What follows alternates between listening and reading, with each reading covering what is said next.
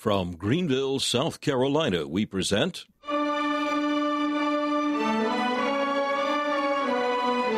Let the Bible Speak.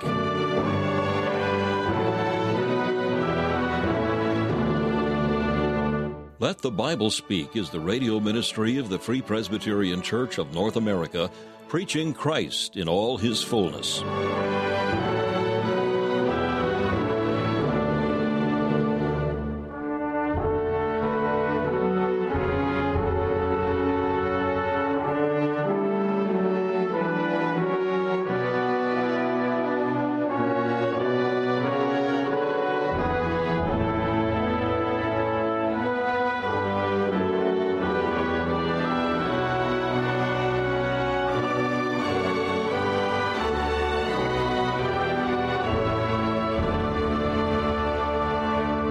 We welcome you to this broadcast of Let the Bible Speak, featuring messages preached by Dr. Alan Cairns, founder of Let the Bible Speak Radio Ministries.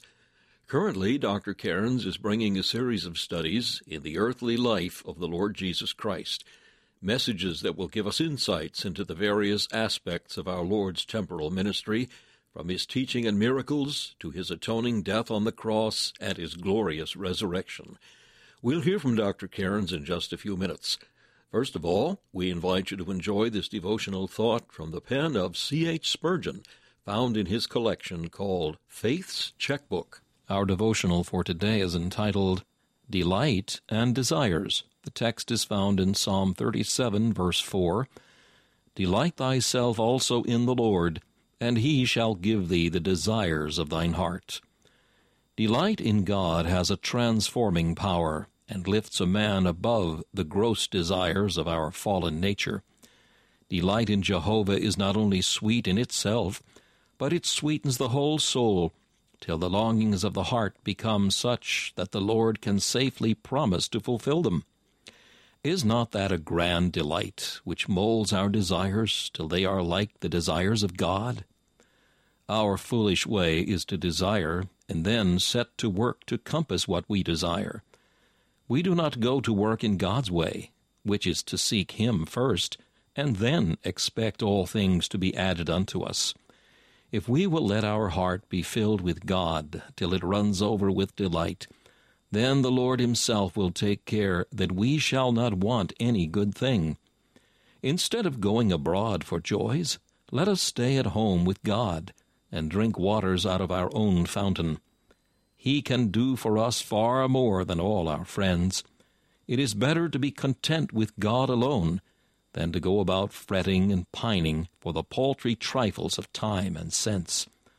For a while we may have disappointments, but if these bring us nearer to the Lord, they are things to be prized exceedingly, for they will in the end secure to us the fulfillment of all our right desires.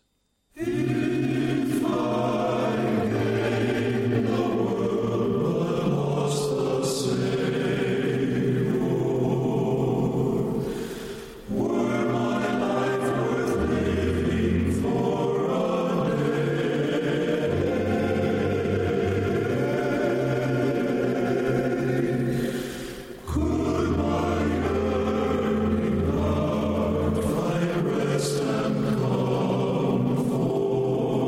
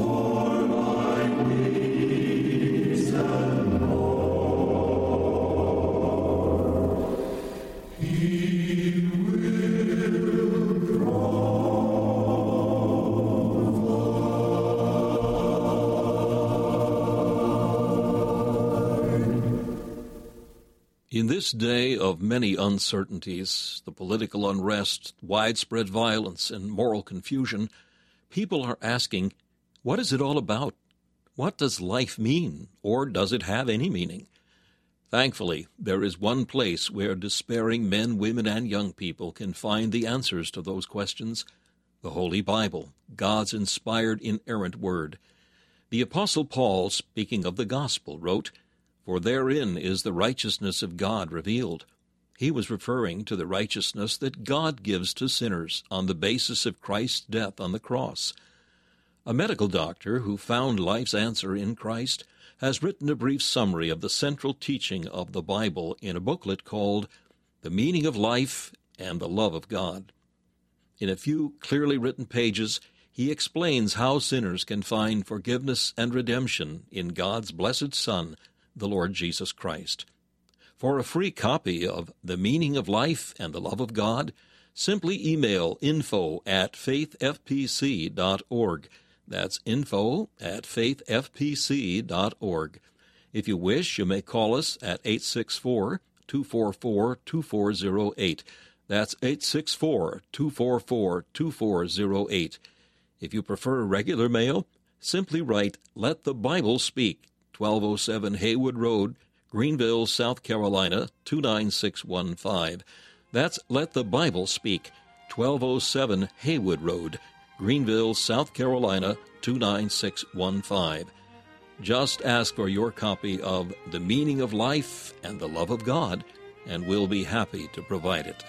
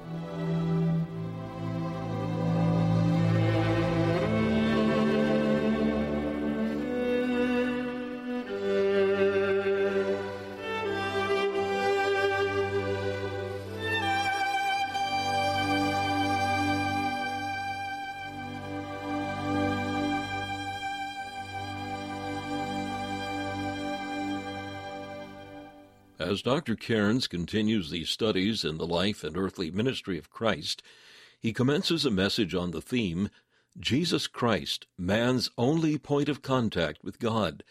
The text is found in Matthew chapter 11. At this point, the Lord Jesus was ministering in Galilee.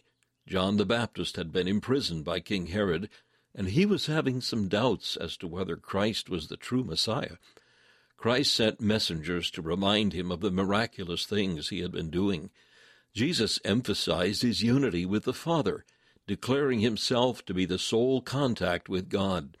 As the centuries have borne witness, this is a truth which men have opposed vehemently, for it is a declaration of the exclusivity of the Christian faith. Now Dr. Cairns introduces this message, Jesus Christ, man's only point of contact with God. We're continuing our studies in the life of Christ. We're going to read a few verses in chapter 10 and then a few verses in chapter 11. Starting in verse 16 in Matthew chapter 10. Behold, I send you forth as sheep in the midst of wolves. Be ye therefore wise as serpents and harmless as doves. But beware of men, for they will deliver you up to the councils, and they will scourge you in their synagogues. And ye shall be brought before governors and kings for my sake, for a testimony against them and the Gentiles. But when they deliver you up, take no thought how or what ye shall speak, for it shall be given you in that same hour what ye shall speak. For it is not ye that speak, but the Spirit of your Father which speaketh in you. And the brother shall deliver up the brother to death, and the father the child, and the children shall rise up against their parents and cause them to be put to death. And ye shall be hated of all men for my name's sake. He that endureth to the end shall be saved. And then we will turn over to chapter 11, read the first few verses, and then skip down to verse 25. Matthew 11. It came to pass, when Jesus had made an end of commanding his 12 disciples, he departed thence to teach and to preach in their cities. Now when John had heard in the prison the works of Christ, he sent 2 of his disciples and said unto him, Art thou he that should come, or do we look for another? Jesus answered and said unto them, Go and show John again those things which ye do hear and see. The blind receive their sight, the lame walk, the lepers are cleansed, and the deaf hear. The dead are raised up, and the poor have the gospel preached to them. And blessed is he whosoever shall not be offended in me. Verse 25. At that time Jesus answered and said, I thank thee, O Father, Lord of heaven and earth, because thou hast hid these things from the wise and prudent, and hast revealed them unto babes. Even so, Father, for so it seemed good in thy sight. All things are delivered unto me of my Father.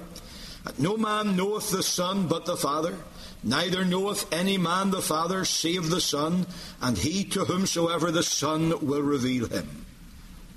Come unto me, all ye that labour and are heavy laden, and I will give you rest. Take my yoke upon you, and learn of me, for I am meek and lowly in heart, and ye shall find rest unto your souls.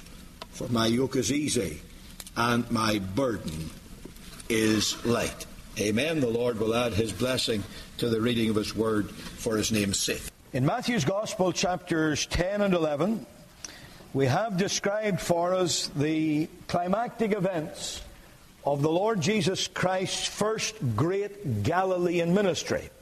When we next encounter the Lord Jesus, he is in Jerusalem for an unnamed feast of the Jews. But here in 10 and 11 of Matthew, he is still in Galilee. In these chapters we have a series of events and of sayings from Christ that at first appear to be entirely unconnected. The fact is, I think that they are very intimately connected in that they focus on a central truth that runs through them all. A central truth indeed of the portrait of Christ as it appears in all the Gospels. And that is that the Lord Jesus is the only, I emphasize the only, point of contact between God and man and God. In other words, the verses that we read at the end of our reading, toward the end of Matthew chapter 11, in some ways control the idea of everything that we read this morning, and even of the passages that for time I omitted reading. Verse 25 through 29-30 of Matthew chapter 11. Particularly notice this, that Jesus said, all things are delivered unto me of my Father. Notice that he makes this glorious statement. No man knoweth the Son but the Father. Neither knoweth any man the Father save or except the Son, and he to whomsoever the Son will, and the word will means may purpose, to reveal him. I want you to get the force of those words. All things are by the Father delivered into the hand of the Son. No one knows the Son but the Father. No one knows the Father but the Son. I don't want to get into those words in any great depth this morning. They are words that first and foremost indicate the deity of Christ. He is God, and therefore only God can comprehend him. when it says that he knows the Father. If he were less than God, that would be a blasphemy. Because only God can comprehend God. Here is a statement of his deity. Here is a statement of the glorious unity and of the community of the Father and of the Son. Here is also the idea, at least in germ, of the Father and the Son as co-laborers in the work of redemption. The Father who knows the Son makes him known to men. The Son who knows the Father makes him known to men. And the result of it, of course, is given in the final verses, even bringing rest and peace and salvation to our souls. Now, in some way and degree, all the varied events and sayings recorded in chapters 10 and 11 of Matthew reflect upon this central theme. I want you to get the theme, if you forget everything else that I say, that the Lord Jesus, the Christ of God, the Son of God, is the only means of contact. He is the only means of communication between God and men, and between men and God. God, I will say, cannot, because I'm not now speaking, although I probably would go this far, but I'm not now speaking in terms of the eternal capabilities of God, what he could have done, what he might have done differently. In the light of the revelation of Scripture, God cannot speak to men except through Jesus Christ. I say I would go further than that. Jesus is called the Word of God, the revelation of God, the sermon of God. John Calvin translated that. When he was doing a Latin translation, he called Jesus in John 1 verse 1 the sermon of God, the self-revelation of God. In other words, all that God has to say about himself, he says in and through the Lord Jesus Christ. I think I can go so far as to say that neither angel nor man in the entire history of creation has ever heard anything, received anything, or known anything of God except through the Son of God, the Word of God, our Lord Jesus Christ. God cannot speak to men without Christ, and if he did, it would destroy those to whom he spoke. Man cannot commune with God except through the Lord Jesus Christ. You remember that the Lord Jesus, at the end of John chapter 1, I'm not going to take time in this, for I've already dealt with it in a former study, but he referred to the story in the life of Jacob when at Bethel, as he fell asleep, he had a vision, and he saw a ladder set up on the earth whose top reached to heaven, and the angels of God descending and ascending upon that ladder.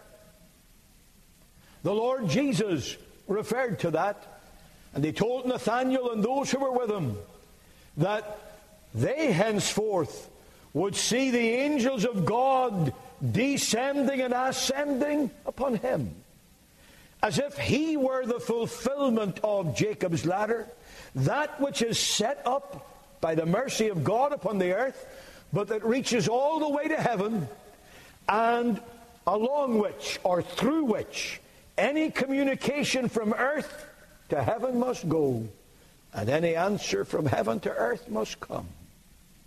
The Lord Jesus is the only means of communication between God and man. God reveals himself to man solely in Christ. Man can go to God solely through Christ. Now, that's the truth around which the events and the statements of these chapters are built. As we look at the portions then, we will start in chapter 10 from verse 16 onwards. This would really run through the rest of the chapter. You'll see this truth opposed, and Christ appears as the divider of men. Jesus says, I send you forth as sheep in the midst of wolves. Be wise as serpent, harmless as doves, but beware of men, for they will deliver you up. And he then begins to give a prophecy of an ongoing persecution. Now, stop for a moment. He was sending out these disciples. We've already dealt with him sending them out immediately to do good in the towns and cities round about. This portion looks way beyond the immediate, right through the ages of time, right to the end of this age. But he's sending them out to do good. They healed the sick. They gave sight to the blind. They helped the needy. They brought hope to the hopeless. They brought light into darkness. You have to ask yourself, why would these people of all people be persecuted? Why would they be hated? Particularly, why would they be hated by the leaders of the Jews? Why would they be hated by the religious leaders and then by the political leaders? Why would their lives be in jeopardy? Well, the answer is very simple. This is why I said the truth that I have set forth controls all that happens in these chapters. It's because of the truth that they were preaching. If the disciples had merely gone forth to heal the sick, they'd never have anybody persecute them. Except maybe doctors and drug companies for ruining their profits. But they wouldn't have had anybody against them. If they had simply gone into the houses of mourning to raise the dead, nobody would have been against them. But when they went out into the world and they started preaching that Jesus Christ is the Son of God, that He is the only way back to God, that God has nothing to say to man outside of Christ, and men can say nothing to God without Jesus Christ, that in Him alone is salvation, and apart from Him is eternal damnation. When they started to preach that, such was the intense hatred that it brought forth in their hearers, that even their good works and their miracles couldn't shield them from the opposition. The Lord Jesus therefore warned that the truth of the gospel will be opposed. This shouldn't therefore cause us either surprise or fear. There is a notion, that the Lord Jesus, if He's truly believed on and truly served, will bring unity among men. I don't know where that notion ever arose except from the devil. It's been used again and again to batter those of us who are fundamental and separatist. If you really believed in the Lord Jesus Christ, you wouldn't divide from anybody. That's what we're told.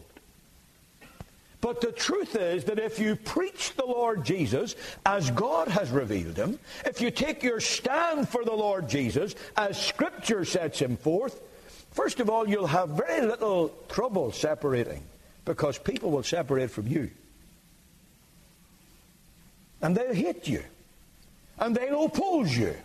No matter how much good you do, even if they have to admit that good. It's not enough to overcome the inherent hatred of the heart of man against the truth of the gospel of the Lord Jesus Christ. The Lord Jesus makes it very clear He didn't come to produce unity. Not in this age. There's an age to come when He will produce unity in the world. The unity that He produces is among those of like precious faith. Now there should be unity. And God forgive us where we fail in that unity.